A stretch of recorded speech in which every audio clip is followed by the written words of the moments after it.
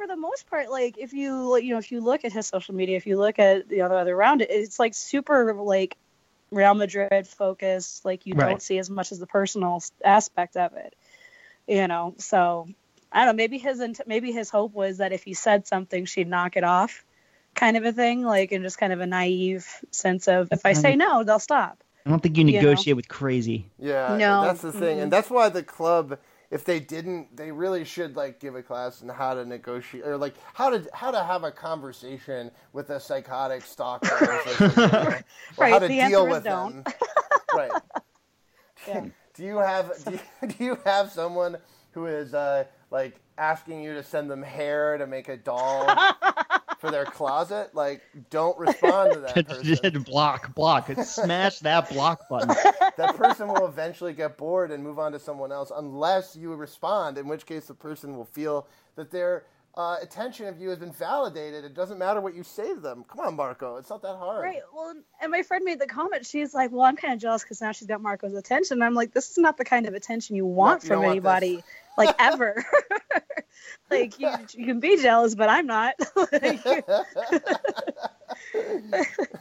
Oh, the best part about that, though, is, like, right after he sent that to her, like, she started posting, like, all of these breakup songs in her story. And it's like, all of these, like, you went back to this trash because I loved you too much. Like, all this. Oh. I was just like, oh, my word. Like,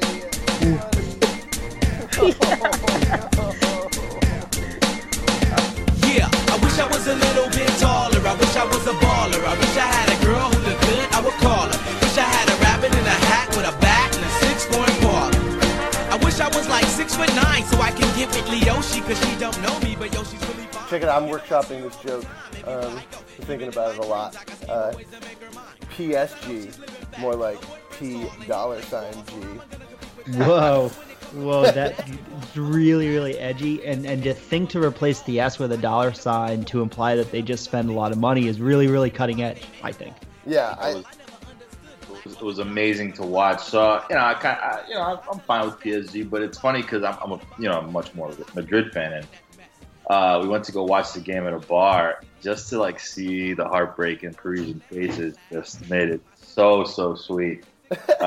Because you're right, like literally all they did was spend like $500 million to try to win Champions League, and they get knocked out in the round of 16, which is amazing. They're not knocked out yet, but hopefully. It also seems like really fucking predictable. Just because, like they had a good tie against Bayern, and then like, okay, they beat the shit out of Ligue 1 for 3 months, but like, meh.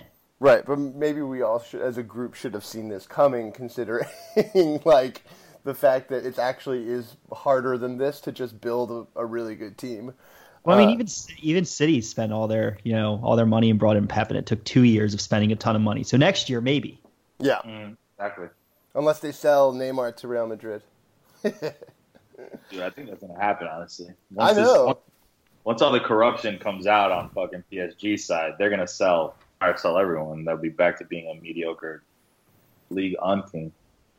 Yeah, that's kind of what I'm seeing. So why don't we introduce this segment and just get going? Everybody, welcome. This is your LFF, your Let's Do Football for this week. Hosted on BallonDeOrder.com. This is your host, Gabe Lesra. And as you can hear, Evan Matir and I are joined by our very good friend, Ernesto Alvarado from Paris. Ernesto, welcome all the way back. Welcome to the show. Always a pleasure to be with you guys. Really happy to have you. So yeah, as we were mentioning, I guess in that like cold open bit, there's a lot to talk about that's going down. I wanted to start, as you mentioned, Real Madrid played PSG in the Champions League in the Bernabeu, winning 3-1. Pretty commanding advantage going back to Paris for Madrid. The game didn't really go the way kind of a lot of people were predicting, but it was a big win for Madrid. And after the match, there were a lot of questions that were being asked both about the team, but also, and this is why I wanted to bring it up, our favorite guy, Nasser Al-Khalifi, had a lot to say about the referees, Ernesto, noting, and I actually do quote, something must be done. What do you think he was trying to say by something must be done? I wouldn't be surprised if PSG received some favorable calls at Parc des Princes with that type of rhetoric.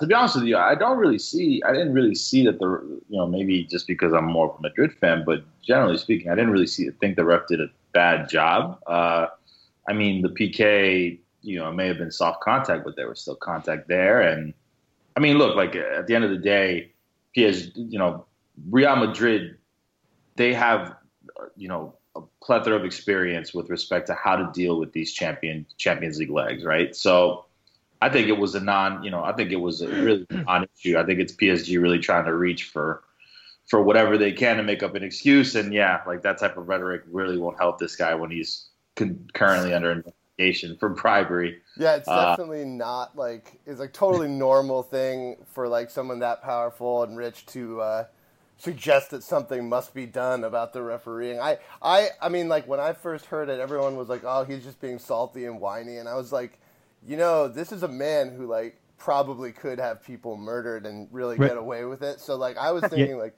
this is fucking some Godfather shit.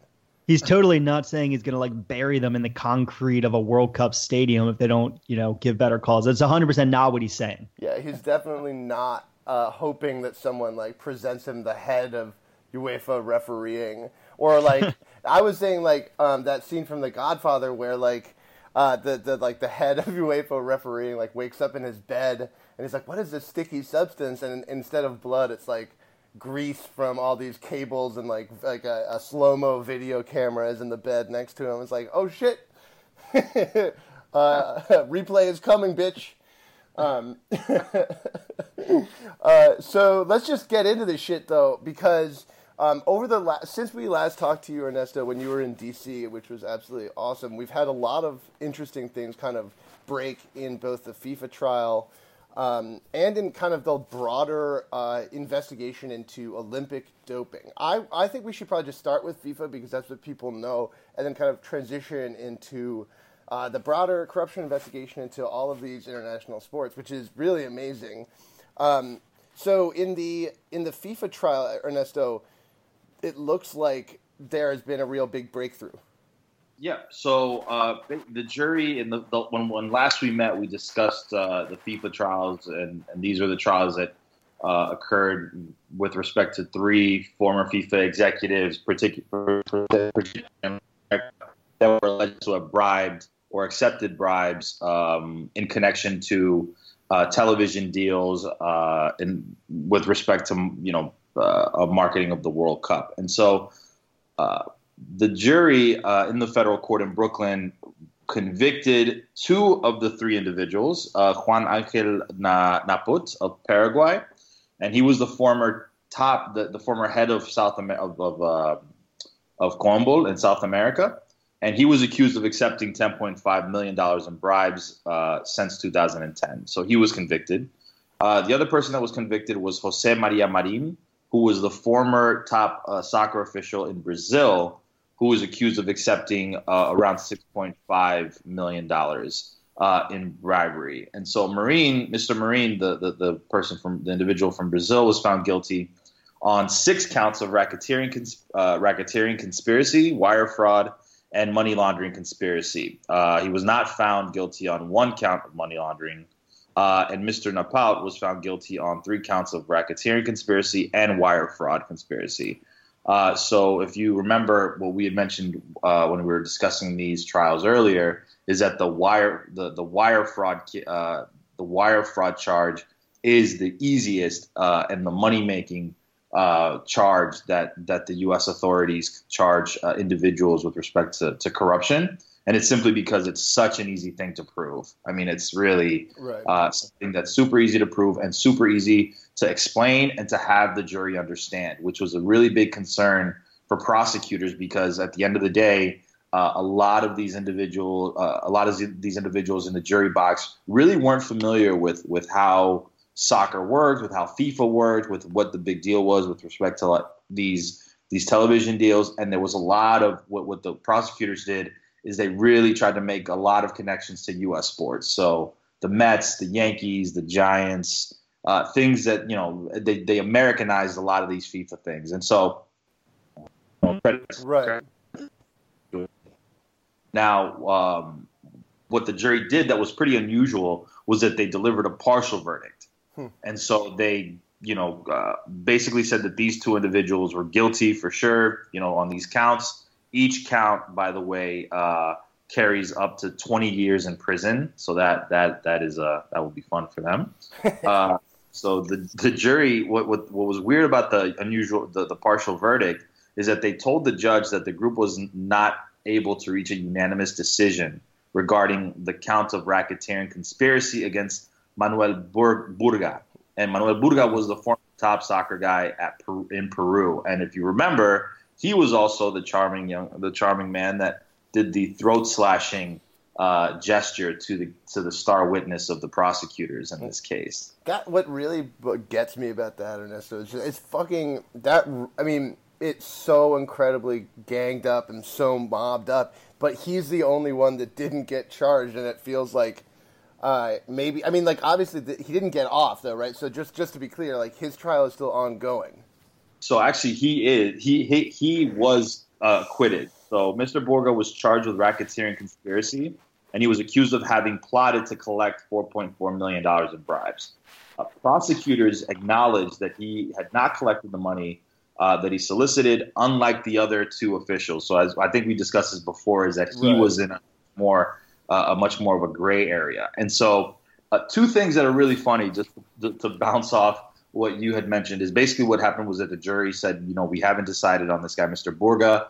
The judge ordered them to come back the following week to deliberate and to reach their decision. Ultimately, the jury was not able to reach a unanimous decision, and Mr. Burga was acquitted. What was funny is that, I guess maybe brilliant if you're a defense attorney, was that the defense attorney's arguments were two. It was the first argument was that, despite him plotting to collect $4.4 million, he never did, and he never was able to. The second point is the why. Why was he never able to collect or solicit this $4.4 million in bribes? And it was because Mr. Burga at the time had been under investigation for money laundering in Peru. So he deferred collecting the bribe money that he owed, saying in emails that he was mindful of investigators that were watching him. And so basically because he was under investigation for money laundering in Peru, that inhibited his ability to collect these bribes that he was sort of in line to collect, which is extremely regular, normal situation that normal people get involved with all the time. What I really, I mean, this is all just disgusting. But it's amazing that so he may very well end up being convicted in Peru for his money laundering stuff. I mean, and this is all in relation to the media rights to the different international tournaments held in the American continents, right? So the Copa America, the Libertadores, all that stuff. Exactly, correct. And that's and that actually has been a new approach that the prosecutors have been aiming towards, is with those television rights, it becomes much clearer where the quid pro quo is in the corruption, right? Right. And it also incorporates these companies, right? I mean, these companies paying bribes and allegedly paying bribes now becomes an issue of, it's not just taking down the top soccer officials, but you see, as we've discussed on multiple occasions, how FIFA is now bleeding into other areas of corruption where prosecutors are able to now look into. And so, well, the funniest part about Mr. Burga's acquittal is as he was leaving the courtroom, they obviously asked him if he had any statements or anything. And he departed the Brooklyn court by saying, "God bless America." Oh, Jesus fucking Christ. That you could. I mean, when this movie comes out, whoever is playing that character is just going to get the role of a lifetime, because it's just too over the top to even figure out. Like, how do you play someone so comically evil? I mean, hey, credit to his lawyer, man. Yeah, no, hell yeah, and his lawyer is the real hero here. Let's also say, in not exactly related to this particular batch of FIFA corruption, we've also had some interesting stuff leak out about the Qatari World Cup bid. I mean, obviously, this thing has been so unbelievably couched in corruption since the very beginning. But at this point, we're seeing a entirely new set of different types of bribes. So what's going on in with respect to Qatar and Mr. Burasco? Right. And so these allegations came out in a new book that just came out, I believe, on Wednesday, and it was authored by Ms. Bonita Merizades, who was a whistleblower that was involved with the failed Australia bid for the World Cup. And essentially, she has a lot of allegations in this book. It seems to be a very, very interesting book and one of the more better written ones on the subject. And the big allegation that came out earlier this month is that the state TV company Al Jazeera, who also owns Bein Sports, agreed to a secret $100 million deal with FIFA with respect to voting, sort of, coercing the voting in favor of Qatar, right? And so what the whistleblower is indicating is that the first thing she mentions is that Sepp Blatter, that he knew the U.S. would lose a bid to Qatar, and he was not happy. He really wanted the World Cup to end up in the United States. When he realized that the votes were all swaying to Qatar, he was very upset. He ended up actually calling Barack Obama prior to the announcement of Qatar winning the World Cup to let him know that the U.S. would not be winning the bid, which is interesting to me because it's an extreme move, to call a sitting president to let him know that the bid would not be going to the country. But what else is very interesting and kind of puts a little twist to this whole thing is that, according to the book, Sepp Blatter tried to rescind the hosting rights of Qatar. So he tried to find ways to take the hosting rights away from Qatar and so you kind of have hope for Sepp Blatter at this point. Like, wow, that's very noble of him. Until the Emir of Qatar negotiated with Mr. Blatter and promised and ensured that Mohammed bin Hammam, which is one of the more corrupt individuals in this whole FIFA story, would not run against Mr. Blatter for re-election in his re-election campaign. So basically, Sepp Blatter to take the Qatar bid away in exchange for Qatar basically saying that bin Hammam would not run against him in his re-election bid. This is so cool. I mean, Evan and I actually spent a little bit of time talking about this on a couple of shows ago, but I don't think it was as clear to us that there was that level of quid pro quo with bin Hammam dropping out, directly related to Blatter's attempts to remove the World Cup from Qatar, which is really just horrifying. And what was cool, I mean, in the book, the quote from Blatter is this amazing quote about how, everyone is saying that people paid off bin Hammam to not run against me, that we paid him off. But no, in reality, I called up the Emir of Qatar, the man who could have him executed if he ever came home, and said, hey, what's going on? Why is this guy running against me? And he called and told him to drop out. So that's what actually happened. It wasn't any of this other stuff. And it's like, dude, you understand that itself is also extremely corrupt, right? It's so funny to think that Sepp Blatter was like, it was fine. I just called the man who could have his entire family murdered and told him to tell him to drop out. It wasn't any other thing. And it's funny that that's just the way it was. Such a standard for them to operate in this manner that Sepp Blatter really didn't have a problem with admitting that and saying, I made calls and put political pressure on certain people, and that's just how things run in FIFA, which is absolutely ridiculous. And so, the book is very interesting. The second big allegation that the book makes is that it's with respect to Mr. Blatter and Al Jazeera, right? And so in the months before the 2010 vote, rightfully so, FIFA had several concerns about Qatar winning the World Cup bid, right? A country where the summers are over 120 degrees with no soccer infrastructure, and that prohibits alcohol. Prohibits alcohol.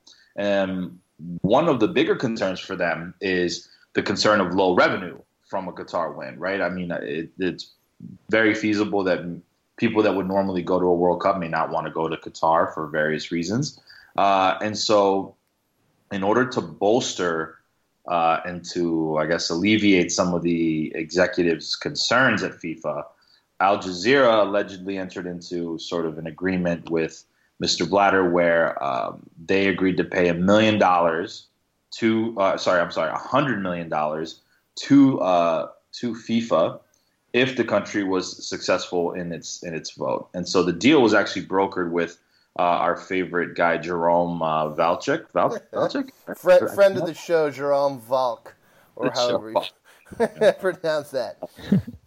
Exactly. And so basically the negotiations commenced in October 2010 for a bonus payment of $100 million to FIFA from Al Jazeera if Qatar won.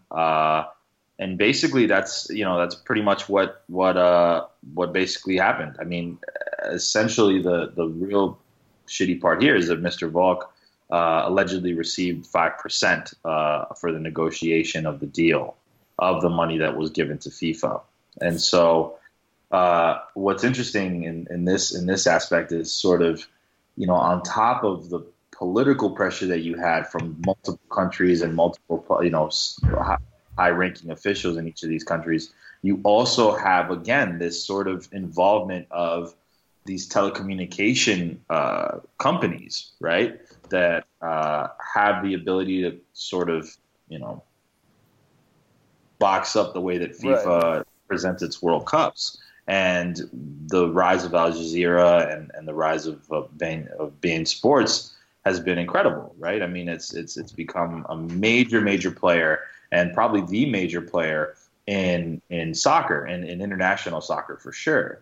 And so, the ability to put pressure on FIFA to sway World Cup votes completely external of voting is super interesting, and as we can, it's something that we've seen over and over again with this Qatari vote. And to be honest with you, I don't know if it'll go away with the upcoming votes for the next World Cups, right? Because the next round of World Cup voting is going to be coming up pretty soon. So FIFA has a lot of work to figure out how to become more transparent and how to dissuade this type of corruption. Evan, I think you were wanting to jump in. I was not. Oh, I saw your little Skype thing light up. But okay, so this is what I wanted to get at, though. So let's imagine, because one of the things that we talk a lot about, right, is how to move this process forward and what the future looks like for FIFA, what the future looks like for international organizations, and the way that these media companies can sort of leverage their vast financial resources, and especially media companies that are literally owned and backed by the sovereign wealth of a government, which is insane still a little bit. But I mean, I don't know if you followed this at all, Ernesto. In the United States, we actually had recently an election for the presidency of our federation, and Evan and I have been trying to cover that as best we could. And part of the big question that it came down to was the relationship between MLS, USSF, and the media marketing arm of the organization. So, how do you project going forward the power of these media organizations, and what can we do to maybe counteract that? Because what I'm looking at is, I totally agree with you, because just because we're having these investigations, just because we're seeing these corruption allegations, there's been very little change. These organizations are still wielding an absolutely immense amount of power. Absolutely. I mean, it's for federations and for the world, for FIFA and for just sports federations in general. One of the most lucrative relationships that they must maintain is the relationship with these media outlets, right? And it's something that fans don't really sort of think are a big deal where those sports are being broadcast, but in reality, it's extremely lucrative and extremely important for the federations to be locked in with these media companies that are willing to pay millions and millions of dollars in order to show their games. And so I maintain sort of an ear to the street with respect to the U.S. Federation of votes, and I did see that one of the candidates, who was actually, ironically enough, the favorite, I forgot her name, but she was the favorite going into the voting, and eventually did lose out, had very strong connections to the media conglomerates connected to U.S. soccer, and it's not surprising to me, honestly. I don't think that's a surprise. I think that internally, what FIFA needs to do and what these sports organizations need to do is really just from the ground up need to build new directives, new policies, and to implement them, right? And the problem is that in order to do these things, you have to clean house, right? Yeah.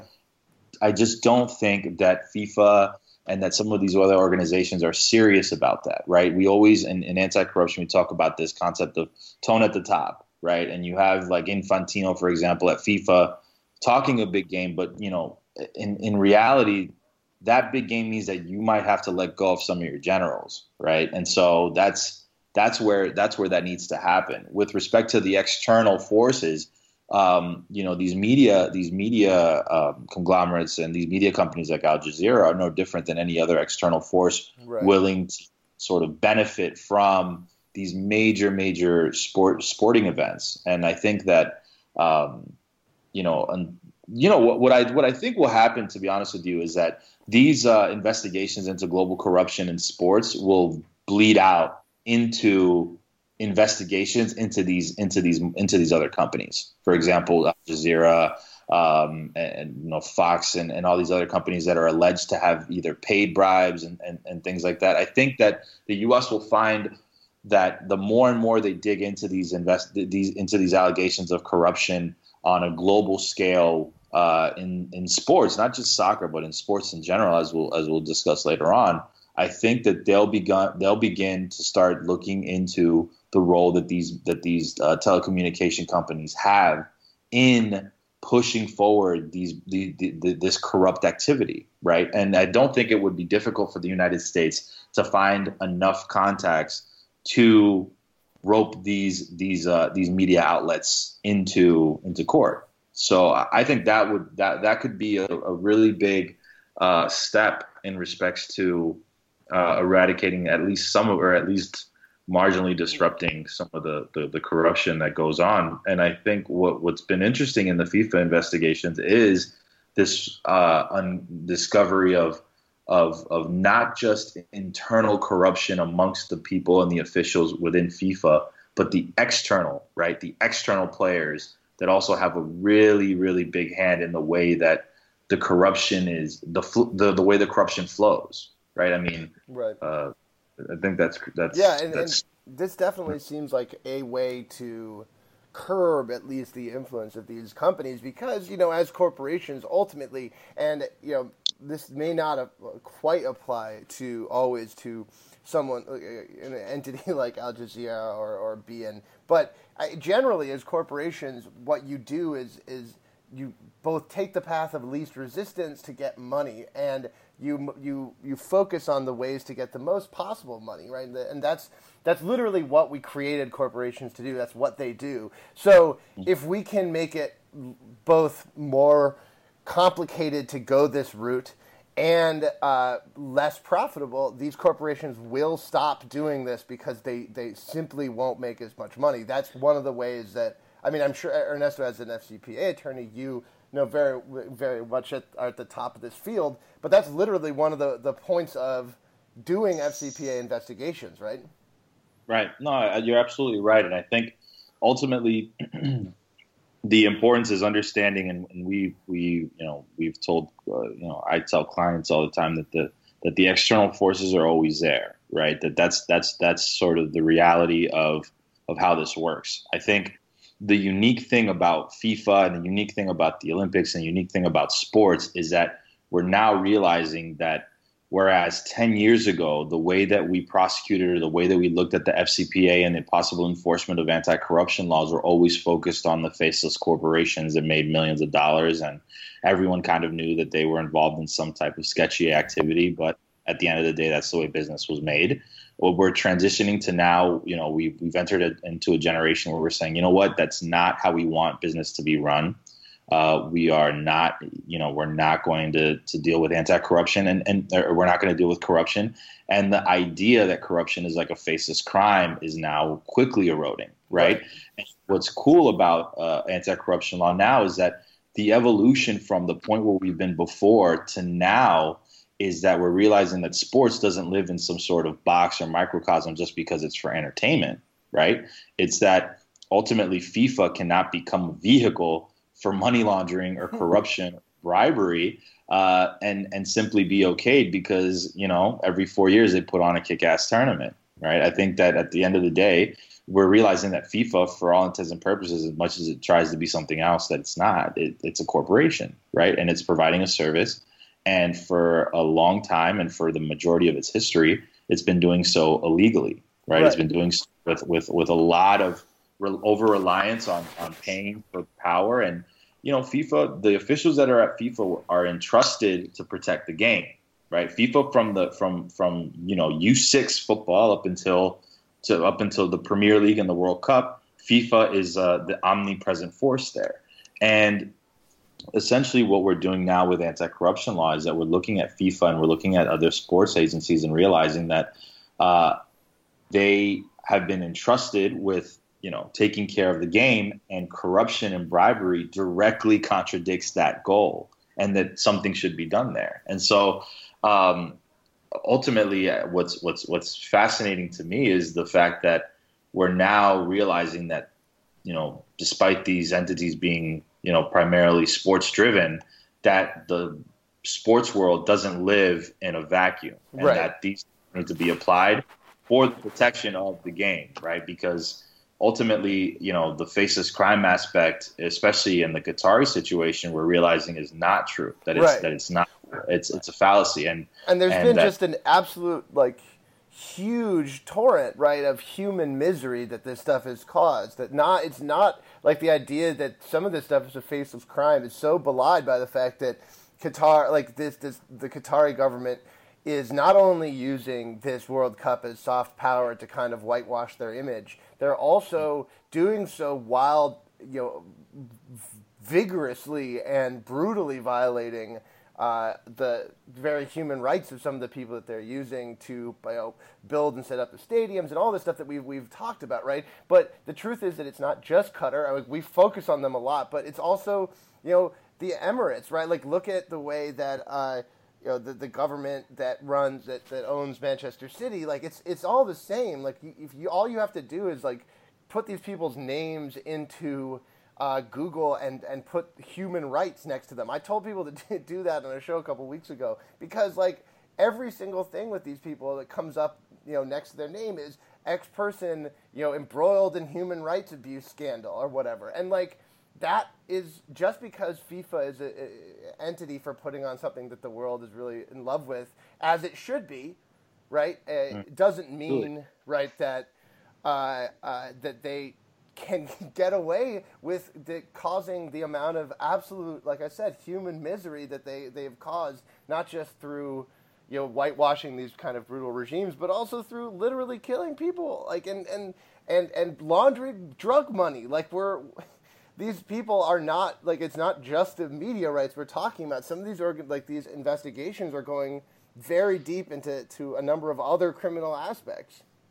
Oh yeah, I mean it's you don't have to go far to find human rights violations or alleged human rights violations in Qatar with respect to the building of stadiums, right? I mean it's people who are getting sent back home in boxes, and it's horrible. Or literally not allowed to leave because the government takes their passport and is paying them subsistence wages, just basically holding them like slaves. This is it's one of the reasons that this is such an important thing is that as we transition to, I think, or at least we try to build a world that's a little bit more just, a little bit better for everybody, we can't just overlook stuff like this in entities that do things that we like. So let's just transition now quickly, because I wanted to get to another really just top quality international sporting organization. Let's talk about the International Olympic Committee, Ernesto. As people may know who are watching the Winter Olympics, I'm doing a little bit of that, but I'm not as into them as some people, I guess.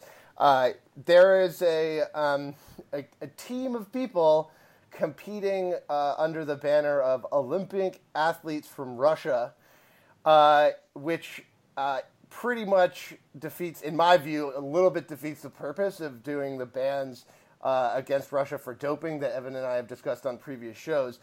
Ernesto, why don't you kind of fill in the blanks? What's going on with the IOC and these investigations? Because my understanding is that we've seen a new investigation into the IOC and the American Olympic Committee.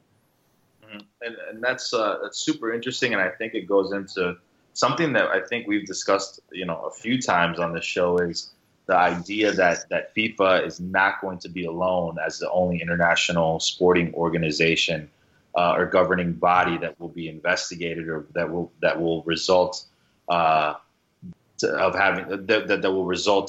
in investigations into these entities as a sort of blowback from this FIFA investigation. And so the U.S. Department of Justice announced that they would be issuing grand jury subpoenas. So subpoenas are like requests for information, data, what have you, in January as part of an investigation into global international sports corruption, which that's really interesting because it didn't limit itself to any particular, right? It's saying everything is on the table. And so the investigation pretty much did name a few, which was FIFA, obviously, and the International Olympic Committee and the United States Olympic Committee, as well as individuals involved in bids to host international sporting competitions. So again, we're looking at this concept of corruption, but in a much broader sense, outside of just FIFA, right? And so some of the crimes that are connected to these subpoenas are racketeering, money laundering, honest services fraud, which is very interesting, and that's one that's U.S. specific. And these charges are related, and these all are connected to bids for elite competitions. Some of these competitions haven't been announced, and a lot of the information that the DOJ would normally announce has been sort of played close to chest, because I'm sure that they're still sort of, putting together their actual case. And I think we've talked about this as well, where in white collar crime cases, particular anti-bribery, anti-corruption, it takes a long time, and you don't want to mess up the possibility of getting convictions. So it does take a bit to complete or to compile these investigations. But the main sort of the biggest case that they have announced is that the FBI and the IRS, who had previously since last summer been investigating a bid by Eugene, Oregon, and the U.S. track and field organization for the 2021 World Cup Championships, as well as the 2019 World Cup Championships, which were awarded to Doha, Qatar, over. So, what triggered this sort of what triggered this investigation? And so for the subpoenas, just to give some background, they're for documents and records dating from 2013 up to now. So since that time, since 2013, the U.S. has won bids for the 2028 Summer Olympics in L.A., the 2021 Outdoor Track and Field World Championships, which is what we just mentioned, and Doha is the other sort of one that kind of triggered this investigation, which were the Track and Field World Championships in 2019. And so a lot of this, and just to give context and maybe some color to the idea that this is a result of the FIFA investigations, is that among the sports marketing companies that prosecutors are looking into based on the subpoenas is Haleo Partners, which is a firm that lobbied global sports officials to basically to award high-profile events to particular countries and cities. And they were ones that worked in the 2018 World Cup And also I believe the 2014 Winter Olympics.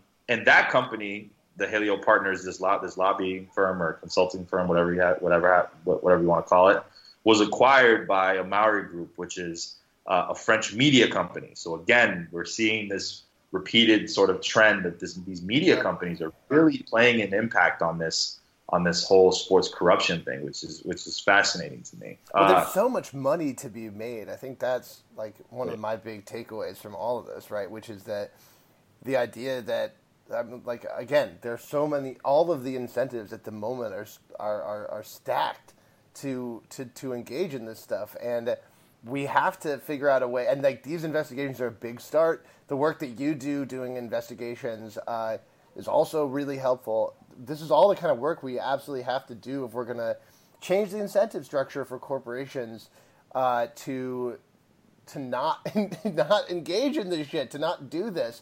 I mean, one thing that the difference, I think, in some of this stuff is that this isn't exactly the same, Ernesto, right, as the scandal regarding the doping of all the Russian athletes, which is in itself funny because, I mean, let's be clear. In my view, it's like I'm pretty sure a lot of these athletes are doping from every country. So and we call it doping, but really it's just like a lot of this is just like using pretty normal training, supplements and shit. And we're gonna talk later, Evan, about like the fact that the U.S. Soccer Federation is still hawking shitty supplements to people. But this is all related. It's all about incentive structures, right? And like if you can get caught for this, if you do it so blatantly that you get caught, like Russia, then you're going to go down.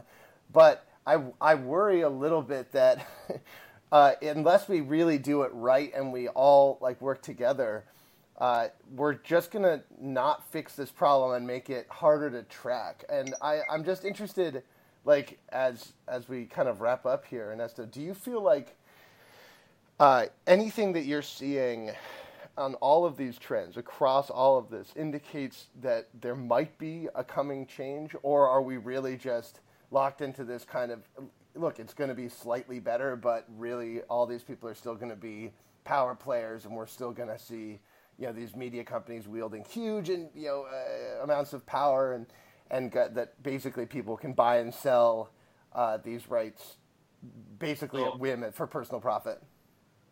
I'm an eternal optimist, so I will say yes. I think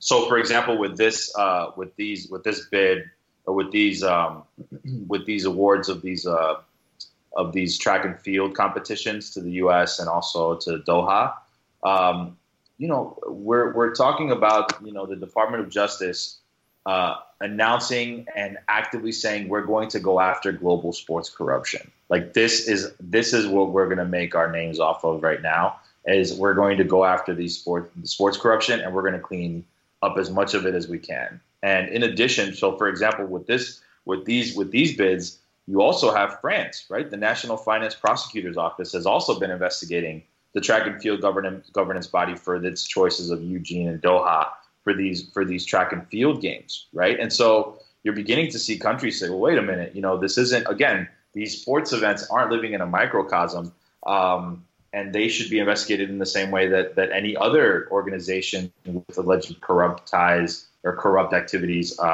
is investigated. And I think one of the most interesting questions when we analyze this is why, right? Why do we care? I had a law school professor that taught sports law that I wrote my paper on FIFA and corruption, and she repeatedly was asking me, why does it matter? Like, why the U.S. does not care about soccer, right? That they don't care. And it was funny because it was a question that both irritated me and also made me sort of think, which is, I guess, what law school is about generally. And it's funny because you know what?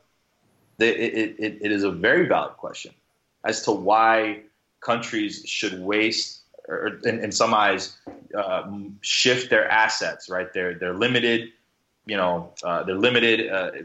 legal assets into sports. And I think you hit the nail on the head earlier when you talk about, the financial impact that these organizations and that these events have on countries were something that I'm sure their founders never assumed would reach the levels that it's reached, right? And so we're talking billions of dollars, and $1 billion economic impact for the benefit or the harm of countries, right? And if you have that type of impact, no matter whether it's soccer, track and field, football, whatever it is, it's going to attract corruption. And that corruption, the bigger the economic impact of these events are, the bigger the corruption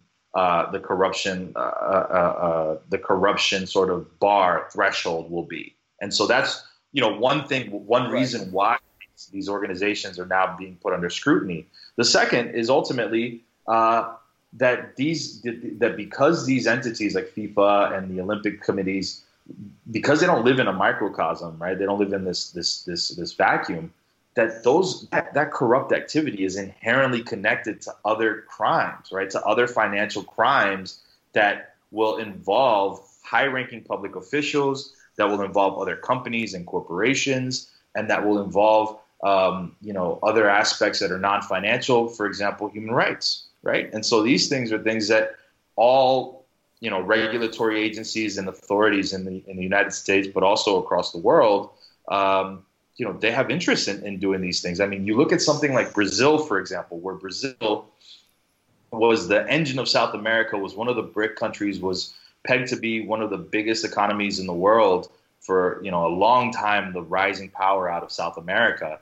And between Petrobras and the, SBM and these corruption allegations, the country collapsed like in flames, right? Like presidents impeached, entire, swaths of government officials removed, senators, and in no small part did FIFA and the Brazilian World Cup and the Olympics, they played a role in that, right? They played a role because they were really connected to a lot of these politicians that were the shot callers in these countries.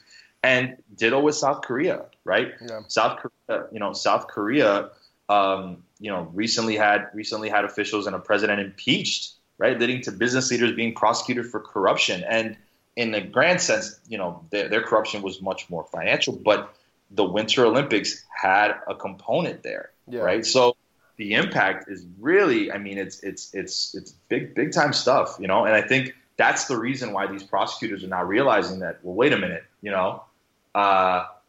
soccer is whatever, not a big deal in the United States, but hold on, the economic impact that these things have on the United States is quite big, and the people involved, right? The names that you see, just a few weeks ago we were talking about Sarkozy being involved in this kind of stuff, and it's fascinating, right? It's almost like U.S. prosecutors were the last ones to realize that this is fucking big business, and now that they've realized it's big business, they're catching up to everyone else who has known for a long time that there's a lot of money here. It's exactly right, and the Americans, to their credit, they were the last ones at the party, but they were the first ones to say, wait a minute, if this is big business, then why aren't we applying our financial regulatory systems to these big businesses, right? And so now you're beginning to see, it's every month. Argentina recently just enacted its new anti-corruption law. All these countries are now creating domestic anti-corruption laws because they don't want to deal with bribery or corruption, and they don't want the United States jumping in and saying, well, wait, we got it from here. We'll take care of this.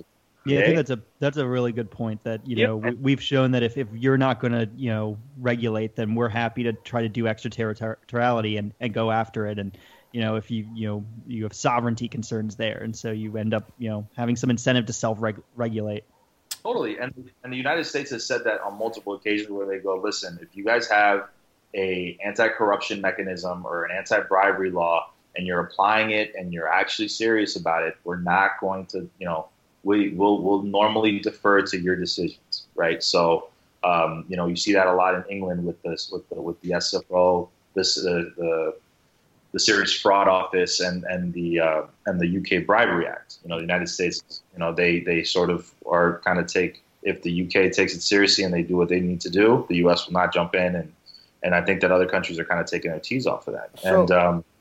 So with that positive note, Ernesto, I think we should wrap it up. Thank you so much, my man, for coming on. This is fascinating as always. We will have to bring you back on to talk more about this stuff because obviously this shit's not going away. But I gotta tell you, like some of this, the way that we ended today has actually got me feeling more optimistic about this world than I think I felt in just a tremendous amount of time, actually, because everything that you guys just said, it actually rings really true to me, and so it's making it's happy. Anyways, Ernesto, thanks so much for coming on, buddy. Yeah, no problem. And just to touch on that point exactly, what I also think is interesting is you're absolutely right that we've really sort of taken a position where we're now aware of it, right? And awareness is the first step to really sort of identifying and resolving these problems. I read a really interesting article that if the readers are interested in, it's called The 3 Dimensions of Corruption in the Olympics by Andy Spalding, where he discusses part of what you were saying, Gabe, which is that the first step of identifying the type of corruption that really pushes into these international sporting organizations can be broken down into 3 types of corruptions, which is one, competitive, which is what you were talking about with the doping of athletes and the current Russia issue with having to basically participate under a false flag because the whole system was basically just corrupt and working with dopers. 2 is the international organization corruption, which is basically the awarding of the bids in host countries based on bribes. And the 3rd is the one that really enthralled FIFA, which was the host country corruption, which is corruption amongst government officials, Olympic organizations, and corporations. And I think those three sort of ideas coming together to really provide us a roadmap as to how we can identify and also remediate or mitigate or just kind of completely tear down and build back up the way that these international organizations do business. But thank you. It's always a pleasure. Of course, and we'll link to that. I've got that post that's up on fcpablog.com. So we'll link to that. Ernesto Alvarado, you are a FCPA attorney at Hughes, Hubbard & Reed in Paris. It's been awesome having you on, as usual. Thanks so much, buddy. We will talk to you soon. Yeah, man. Thanks, and thank you so much for having me on. Okay, and we're back. This is, I'm very happy to have had Ernesto on the show. Very fascinating discussion of all the different corruption issues. But we got still to do our normal Let's Fix Football, and for that part of it, we are joined by Jess Houwen. Jess, welcome to the show. How you doing? I'm all right. How are you guys? Doing well. As Evan said, this is like the first show that both of us have done basically completely sober because everybody should know we're recording this in the early afternoon or late morning, depending on where you are. Like my desk is like littered with beer cans and bottles from previous podcasts that I threw away because I'm disgusting. And so I'm just looking at that, and then next to it's just like a gargantuan fishbowl of tea. We're normal, not like functional alcoholics who definitely don't just like drink and talk on podcasts all the time. Don't go to law school, kids. All right, so we have a lot to talk about. But Jess, you are you cover the Colorado Rapids for MLS Female. You have been doing a lot of writing. You're also a big Real Madrid fan. Yep. As Evan said, I was about to like make a joke about how Evan called the Rapids the Avalanche in our original outline, but I feel like let him off the hook for that. I'm glad that you had mercy and didn't disclose the mistake. Oh, didn't talk about it on the show at all. It's really nice that you didn't make any vicious jokes. You're a good guy. I really am. Appreciate that. So let's start with some of this Real Madrid PSG stuff. First of all, I wanted to get your opinion on that. I mean, like obviously Real Madrid beat PSG 3-1 to Bernabeu. We discussed it briefly with Ernesto, but I'm interested in your, as a Real Madrid fan, how you felt about all of that going down. Me? Yeah. Or Evan? Evan's not a Real Madrid fan. Oh, that's right. You totally mentioned that in the Managing Madrid podcast. I only got to watch the first half as it was being played. I had to watch the second half after work was over. But I was having a shit fit in the middle of a meeting, watching my notifications come up with all the different scores. I am thrilled that we did so well this first leg. I'm a little nervous to see what happens in Paris, because obviously, you know, the environment changes as soon as you're in, you know, a different stadium. But I'm pretty stoked. I'm hoping that we see a lot more than 13 minutes of Asensio on the field. I think he really, I think he changed the game when he stepped on, and that's huge. He definitely did. I mean, I'm hoping we see more of Bale also. I mean, we were talking about all that. For sure. Didn't make he really. Yeah, no, I think he transformed the game, and I think that he's the type of player that can, you know, take a plucky group runner-up and go and get this kind of upset win at home in the first leg. Exactly. You know, and that's really good for a team that's playing from the second position in the group. They, unseeded team, and so, you know, that's important. Now, there was another Champions League match where group winner played Juventus. And that was pretty cool. That was a group match, a good match too. And I was just going crazy at work also, watching group winner Spurs get just a great away result. Go into underdog Juve's home stadium and That's right. Manage to scramble out a 2-away goal draw somehow against a weaker second position team. No, that was a great game, dude. That I mean, it's fascinating how Juve has been transformed, but I mean, Spurs are playing with a level of confidence and in themselves that I don't think we've seen in a long time. I don't think ever. I mean, I think that all of the talk was about them maturing through the course of this year's Champions League. And I think this is just another mark for them having to have they had the tough draws away. They beat Dortmund. They've checked all these boxes. And now to have this comeback away in Juventus is just another huge boost to their confidence that they can hang. Yeah. Right. They definitely can. And Kane, I mean, he's having a couple, there were a lot of people who were talking about how Kane maybe had hit his ceiling and all this stuff, but he's hit another gear that has brought him to a level that I think is totally differentiated at the top of the world football. Like maybe a few years ago even, he wouldn't have been right off the top of your head in maybe a top 10 list, but now I think you can comfortably place Kane in the top 10 of the best players in the world, which is huge for Spurs. Are you maybe looking for the word world class? Are we talking about whether he is world class? I think in the United States we say elite.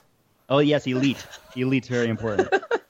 You got to know who's elite and not elite. Right, and like like the quarterback for your Baltimore Ravens, I think Harry Kane is probably elite. Sorry, unlike. Because Flacco, we had a conversation about whether Flacco was elite. Everyone's now decided he's not elite. But Harry Kane, probably elite. Yeah, I think so. I think comfortably. So yeah, that's all. That's basically all the Champions League shit I want to talk about. I wanted to mention two things about the Real Madrid match in particular. First of all, shout out Pimp Carlo Ancelotti. He's looking swole, sitting there. I'm very into it. He was in the match. It's Pimp, come back to Real Madrid, buddy. I miss him. Glad that he could make it all the way down to Madrid from wherever the hell he's living.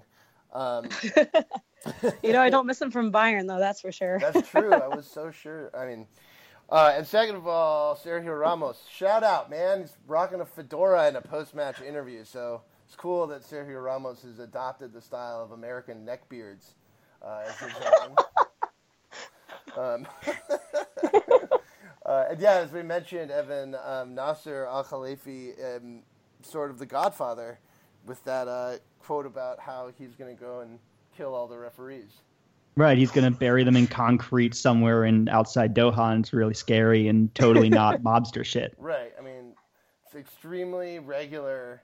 I mean, I think it's funny because we've been making jokes about this for a while now, but like, I think normally, like, if an owner of a team's like, oh, I'm upset with the refereeing, it would be like, all right, whatever, I don't care what you think. Who cares, just being salty. But, like, this dude, like, we know he has been engaged in some bad shit, and we also know that he is really connected to the right people to do some fucked up shit. And, like, not just, like, some stuff that would, right, like, at corrupt, like not just go do corruption at UEFA to to get the referees to give him favorable calls, but actually to like fucking threaten families and shit. Like it's fucking Luca Brazzi like goes up to one of the referees. So, also, that was not that badly a ref game. I don't think we really talked. It really was. Like I watched the whole game as a neutral, and like it really wasn't that bad. PSG's fucking whiny, and they're looking for an excuse for why their $8 trillion team lost. Yeah.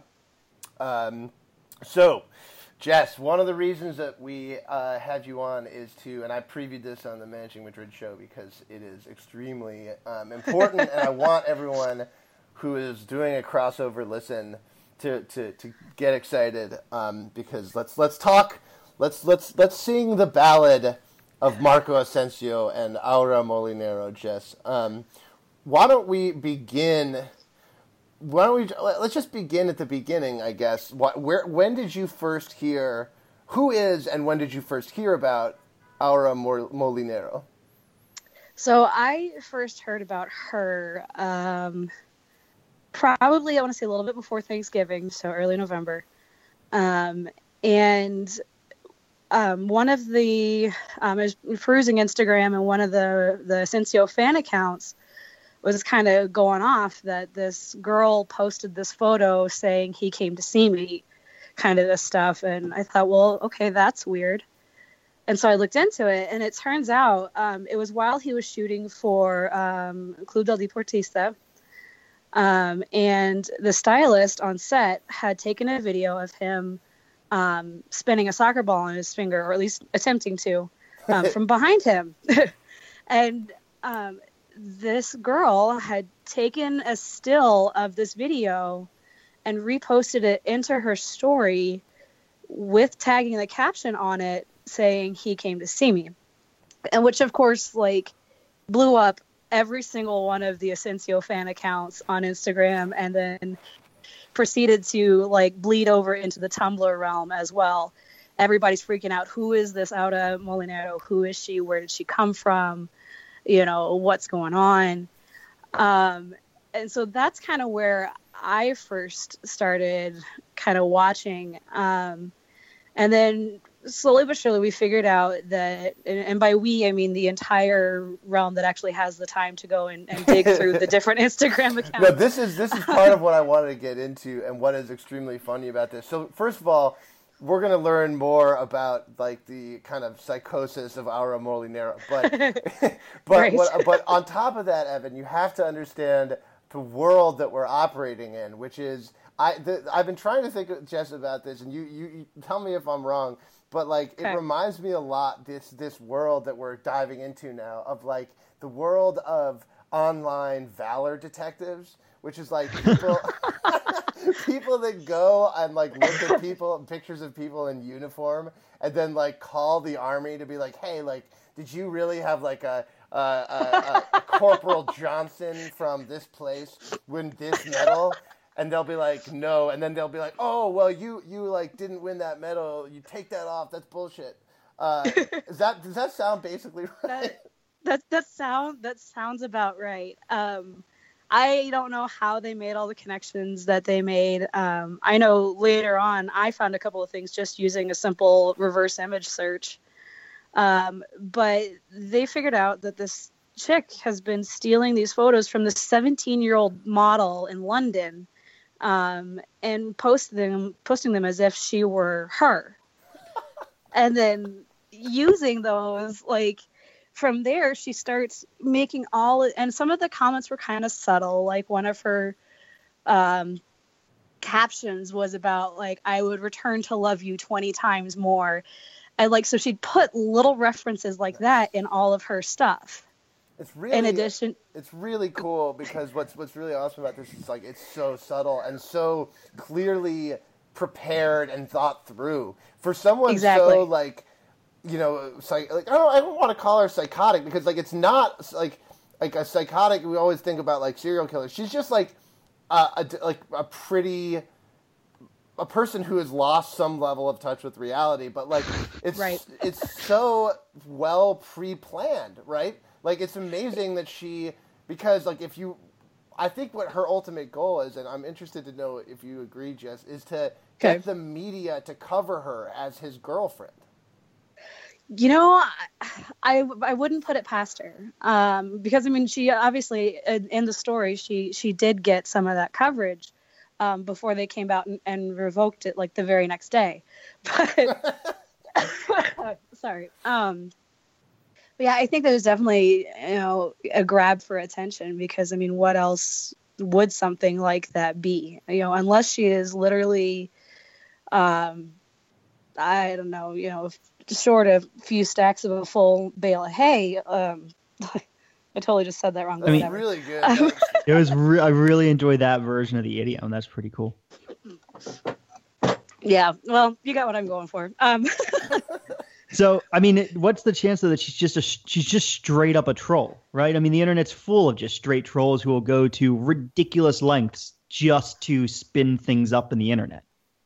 I hadn't thought of that, but judging from some of the interactions that she's had, I have a friend who has been interacting with her, like in conversation under a different account that hasn't been blocked, because she's blocked every single Asensio fan page that she can. She's blocked all kinds of random accounts. Like, she blocked my private account, and I have no idea how she even found out about my private account. It's the weirdest thing ever.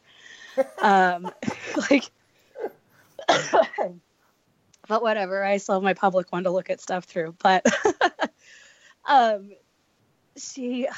just lost my train of thought. Okay, so this is where I wanted to jump in, because I have been thinking about this also, Evan, and my vision of this is that she may be a troll, but all of Jess, the way Jess has shown me these interactions, she doesn't seem to be. She just seems to be someone who is a little bit, maybe even more than a little bit, but quite a bit disturbed, who has run into this world of, she didn't really understand what she was getting herself into when she tried to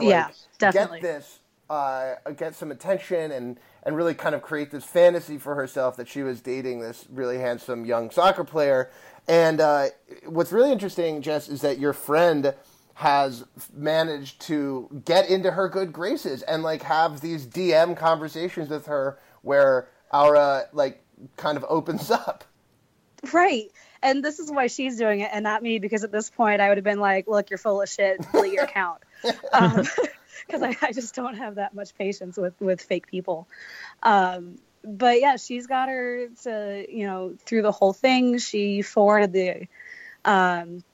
the original article onto her, and of course sent me her response, all this kind of stuff. But basically got her comfortable enough with her to the point where when Marco messaged Aura and told her to I assume what he told her was to knock it off, judging by what we've seen of the conversation and what she's said about it. She screenshot that and sent it to my friend. Wait, hold on. Cool. Marco Asensio messaged her. Yeah, yes. That's where, holy shit. Yeah. This is where this gets awesome. Oh my god, that's amazing. Yeah. So this all comes. So my friend runs actually an Enzo fan account, and Enzo's an fan account with another friend of hers, and from that, she actually runs an account for one of Marco's friends, Angel. And in the Angel account, she posted, like, the article. She's posted, like, Aura has taken screenshots of Pinterest to pretend like this is her and Marco holding hands kind of a thing. And so she's posted it up in her story, calling her out. Well, two of his friends have seen the stories, because on Instagram you can pull up who has looked at your stories and who hasn't, kind of a thing. And so 2 days after both of them saw stories related to Aura, and actually one of them was related to this particular podcast too. No, is when Marco messaged Aura with the whole calling her pathetic and all this kind of stuff. Oh, God, that's so cool. Yeah. Wait, I'm sorry. We may be glossing something over. It's not with our podcast. You can't be saying that. Well, so I posted a copy of the tweet about coming on to record this. Oh yeah. And my friend took it into the On Hell account and posted that into her story that this conversation is going to be happening at some point. And you're saying that one of Marco Asensio's friends saw that? Yes. Oh my God, it's so... And then, okay, and so just to be clear, we haven't even gotten to the denouement yet, Evan. So, what happened? I'm going to let you tell it, but what happened yesterday? So, yesterday, my friend and I had realized, hey, we haven't heard anything from her recently. She hasn't really posted much, aside from stealing Teo Hernandez's girlfriend's story and posting it as her own. We haven't really heard much or seen much of her. I was like, hey, can you like check in on her, like see what's going on? And so she finds this out of this thousands of comments on Marco's last photo on Instagram, finds this random reality star from Colombia who's commenting and sends it to her and is like, hey, check out this chick. What do you bet she's just trying to comment for fame? Which then triggers Aura to go look at Marco's page, and all of a sudden we get this message back of, he blocked me. What the fuck? so Marco has now blocked Aura from seeing his page. So I just want to be clear about what I think could be the trajectory of what happened here, Evan, because this is amazing. It's very possible that Jess's tweet was filtered back somehow to Marco, who saw it and blocked her, and that has stopped this particular psychosis. Think about that. That is unbelievable. Well, I would hold off on saying stopped her just yet, because I mean, today she did post up a little thing saying, the loves that you repeat are going to be errors in her stories. So like, oh my God. I hope she just goes to like the next young Real Madrid star and just creates a new reality for herself where the people she's like dating Martin Odegaard next, and ooh, yeah, but then she'd have to steal photos from people in like Norway or wherever he's playing. I think it'd be really cool if she just literally cycles through the Real Madrid youth, like these youth players, like Teo Hernandez is the next one. Like, I'm dating him. Even though he like has a very public girlfriend and probably soon to be wife, like. No, I'm dating him. That's me. That's not her. It's totally me. Well, I mean, she already took a story, so right, exactly. That's the next level. That's the next page. Exactly. So that is the ballad of Marco and Aura, and obviously we are taking this very facetiously because, like, the truth is that Aura is not someone that you should take seriously, and like she's shown herself to be, just genuinely either a very committed troll or someone who, as you said, had I don't even know what the idiom you used was. It's pretty good. But yeah, a few screws loose up there. That's. I think the second is probably the more accurate of the options. Oh, I mean, especially because it seems like she's continuing it now, which is awesome. But isn't this the type of person who ends up like stabbing an athlete? Like, isn't this kind of fucking terrifying? Just a little bit. A little bit, which is kind of what kind of caught my eye. Was like, holy crap, does she have that potential? And truthfully, without knowing her personally, it's really hard to say, because I mean, it's easy to present yourself one way online and then be an entirely different being offline in real life. That's extremely it's like good point. Weird Black Mirror shit, kind of futuristic cyber stalking, where it's not like you're actually stalking, it's that you're creating this social persona in which you are. It's really, really weird and creepy, and I hate it. What if there was a cyber serial killer? Oh my God! Okay, but yeah, no, dude, you're. I think Evan is actually hitting the nail on the head, because when we first started talking about this, Jess, I thought it was really funny. But like, and I still think it's really funny. But I also think like, yeah, like it. There are a couple of scenarios where this is no longer funny at all, and where she like has a psychotic break and like tries to murder him. Like it's not like out of the realm of possibility. Right, which is unnerving to say the least. Extremely unnerving. We're gonna have to keep following this, so you may need to pop back on to talk about more. And I mean, look, I kind of messed with your friend a little bit by calling her like a Real Madrid girlfriend valor detective, but but no, I actually appreciate this work. It's pretty awesome that she seems to be like taking it with all in good fun, which is the whole point of this, anyways. Oh yeah. Well, and she's not the only one doing it, because, like I said, there are so many fan accounts that have tracked all of this, like through her pretending to be in Marrakech with the guys, through all of these things, like have tracked it, have watched it. They've brought it to Instagram's attention multiple times. You know, it's definitely more. This is just the one that I am talking to on a personal level. The rest of them, I'm just kind of watching as they go through all this. You know. Yeah, I mean, the one that your actual friend does seem to be pretty nice. There are people out there, the ones who fucking followed her geotagging are a little bit aggressive. Like, right. So Evan, she like geotagged some of her photos following the Real Madrid team. And some of these people like cross-reference those geotags with where Real Madrid was. That was good shit. I love that. And you know why I love that? Because one of my favorite like social media stories of all time was when it was during the Ukraine-Russia stuff. And Russians are like, no, we're not in Ukraine. And then a Russian soldier posted a geotagged photo like 40 miles in the Ukrainian border, like next to a fucking artillery piece. So I'm 100% there for checking on geotags. It's awesome. So good.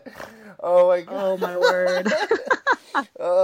So I think that's a pretty good place to leave the this particular song. But I will say there's definitely going to be a coda. So Jess, we've been talking a lot about some of the, if you don't mind chatting on this a little bit, we have a couple other topics to get to. Okay. If I think that if you're interested, I'd love to just really quick. You covered the Rapids, and I would love to hear more about the Rapids, because that's not a team that I know particularly well. Right. And I'm interested in how you feel like they're doing with respect to the way that MLS has been changing, and which is one of Evan and my favorite topics to cover on our show, because MLS has seemed like, especially in the last few years, seemed to have really moved in a direction that is really exciting, at least to me as a fan of not just having MLS be a sort of like semi-serious league in the international realm, like especially with the way Atlanta United is played, especially with the way Toronto is invested in some of these younger international players, but also in like really talented young Americans. So how do you feel like Colorado is doing with the way the league is evolving? I honestly think we're kind of behind.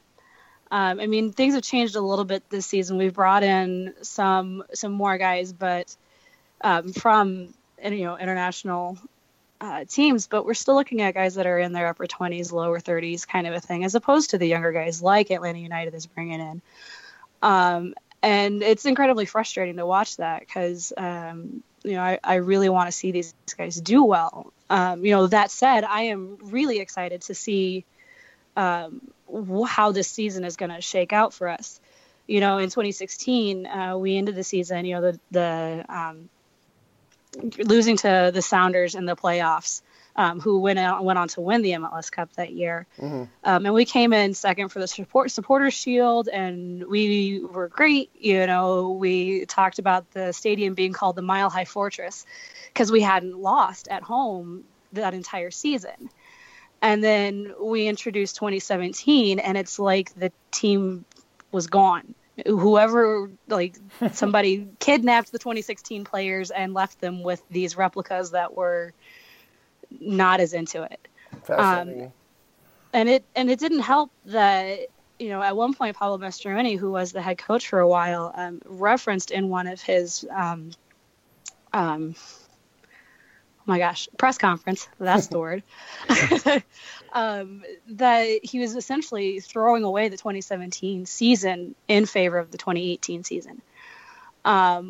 we've done pretty well. So I know that was so depressing. I about turned in my season tickets at that point because that's so aggravating to hear a coach say that, especially as a season ticket holder. Exactly. I mean, like as a journalist, it's interesting, but like as a season ticket holder, like I'm a fan. I don't want. That's why. I mean, look, that's why tanking in the NBA is so unpleasant for people that actually like me, that actually like teams in the NBA. Right. Yeah, because I've just paid all of this money, and now you're telling me that you're gonna throw. And it was my first season as a season ticket holder as well. It's like, so I've paid all this money. You're now going to tell me you're throwing away this season in favor of next year, and you want me to spend my money on you again next year? What the hell's the rationale for saying that at a press conference? Like, even if you're doing that, why would you say it? I have no idea. He didn't last too much longer. I think he was gone within a month or two after that. But like, that'll do it. Giving up will do that. Oh yeah, yeah, just slightly. But on the upside, our new head coach is Anthony Hudson, who is the former New Zealand national team head coach. We've brought in a couple of new guys. We've done pretty well so far in the preseason. We won 9-0 our first game, 2-0 the second game. And I'll actually finally get to see how they do Tuesday night. We face Toronto in the CONCACAF Champions League. So that's a tough match. Yeah, that's especially with them coming off the MLS Cup win from this last season. But I'm really looking forward to it. We should have a good team this year.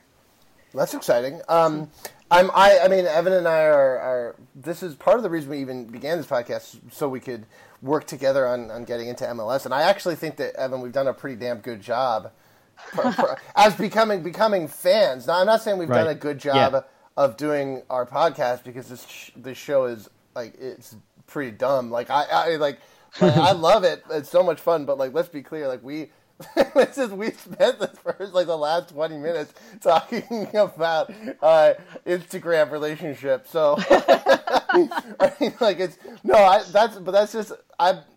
let's just be clear. It's not offensive. Like, I'm not trying to be offensive to you, Jess. This is just our show, which I love. But no, I think we've done a good job of understanding getting into MLS, and that's part of why this is exciting for me to kind of hear about all across the league, because I think that especially me, I've been focused sort of on the coastal teams and maybe Toronto because of how good they've been. I've tended to not think about as much about the team sort of in the middle of the country, with the lone exception being the horrible potential expansion side in Austin. Oh my goodness gracious! Don't get me started. But yeah, so that's an awesome place to transition, I think, Evan, because let's just bring this back to our kind of wheelhouse. Evan, Jess, USSF, they're back on their bullshit, guys. They have made a website about nutrition, sponsored by their diet pill company, Thorne. Oh my word. Yeah. So Jess, I don't know how much you know about the background of this, but we found USSF ads advertising literally diet supplements to youth coaches. Yep. So it's like, does your 11-year-old winger need a few extra steps of pace? What if they lost 10 pounds? Here's a dietary here's a diet, appetite suppressor. Yeah. Oh my word. And they sent a email from their Thorne, the official nutritional supplement partner, to all USSF licensed coaches, that included hawking for a bunch of shitty pills. And what we didn't realize at the first read-through was that the first one that they talk about was actually an actual diet pill.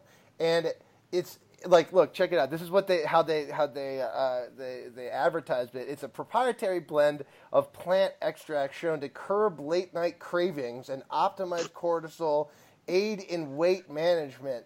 Like, they are literally hawking diet pills. And what was really cool about the newest thing that they've done, right, which is launched this site called Recognize to Recover. Recognize to Recover. Recognize to Recover. presented by Thorn, by the way. Let's just be clear. But this is my favorite thing so far that's happened, Evan, because the website literally talks about being aware of pseudoscience. Oh my God. They literally, so let me just read,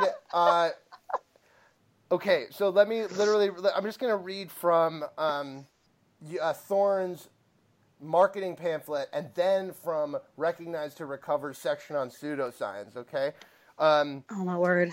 This proprietary blend of plant extracts is shown to curb late-night craving, optimize cortisol and DHEA levels, aid in weight management, and support restful sleep. It provides curcumin phytosome, which which is clinically proven to help maintain a healthy inflammatory response in joints, muscles, and the gastrointestinal tract. Okay, I'm now going to quote. This is quoting from Thorn's Recognize to Recover website. Be aware of pseudoscience.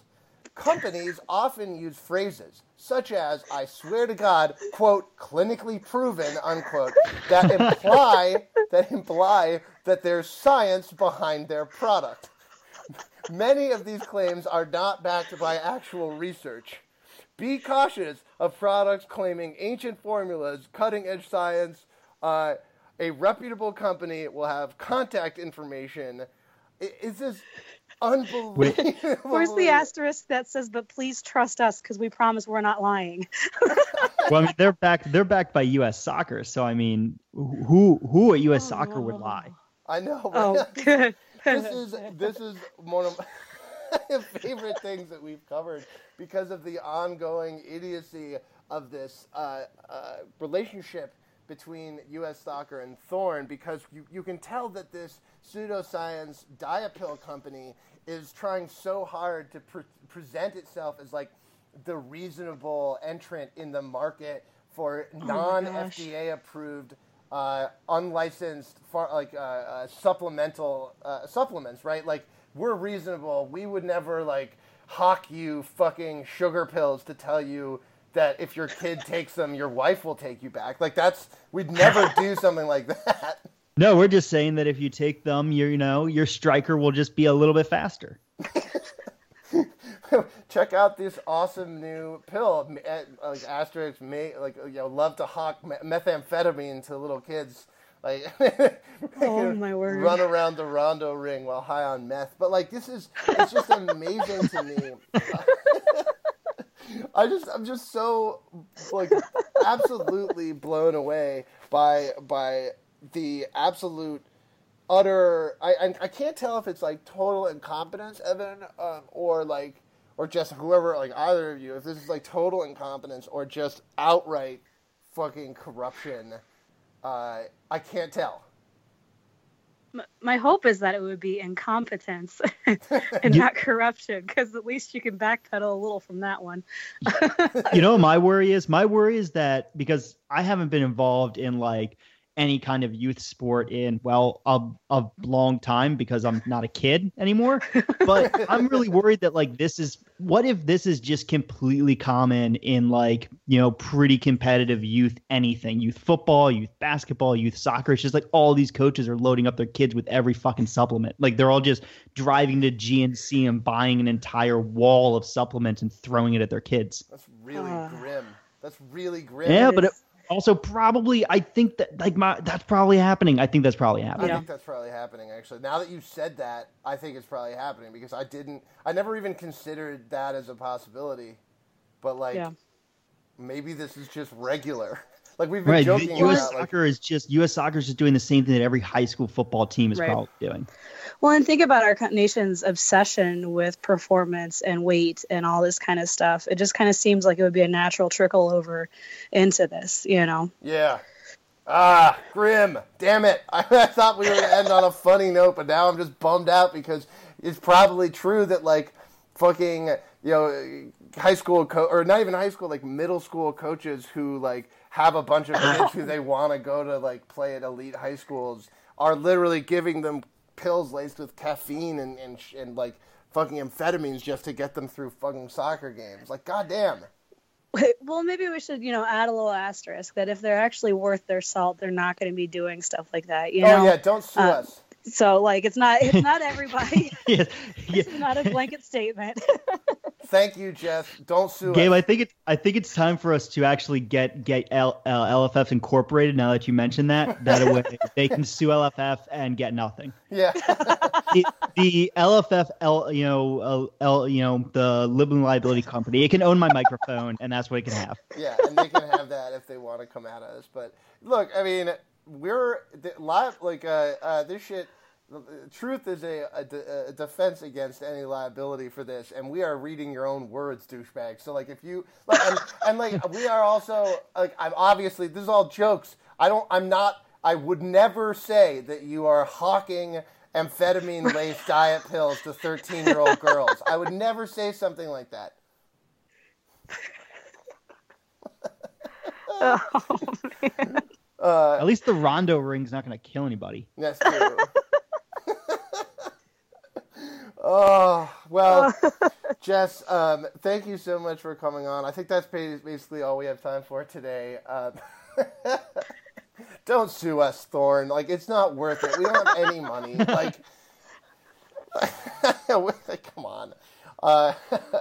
Thanks so much for coming on. We'll have to bring you back on because if anything like that we've seen from Aura is true, it's very possible that the next step here could be that she sees this show. Oh my word. So we'll have to follow up on all of that. But thank you so much and good luck for the Rapids this season. It's exciting. Oh yeah, definitely. And that's awesome that you have season tickets. I'm extremely jealous. I suppose I could try to get some for DC, but DC United was so bad last year. I almost don't want to.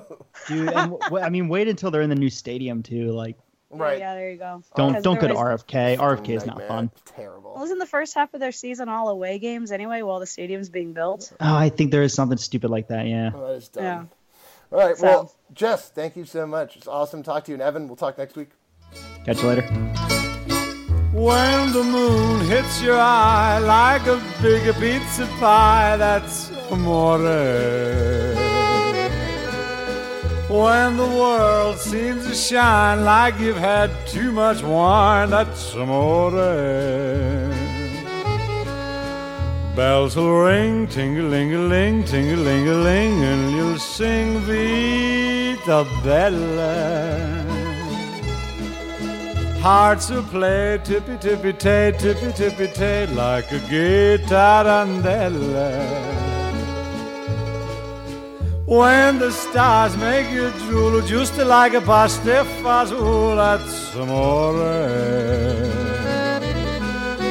When you dance down the street with a cloud at your feet, you're in love. When you walk in a dream, but you know you're not dreaming, signore. Scusa me, but you see, back in old Napoli, that's amore.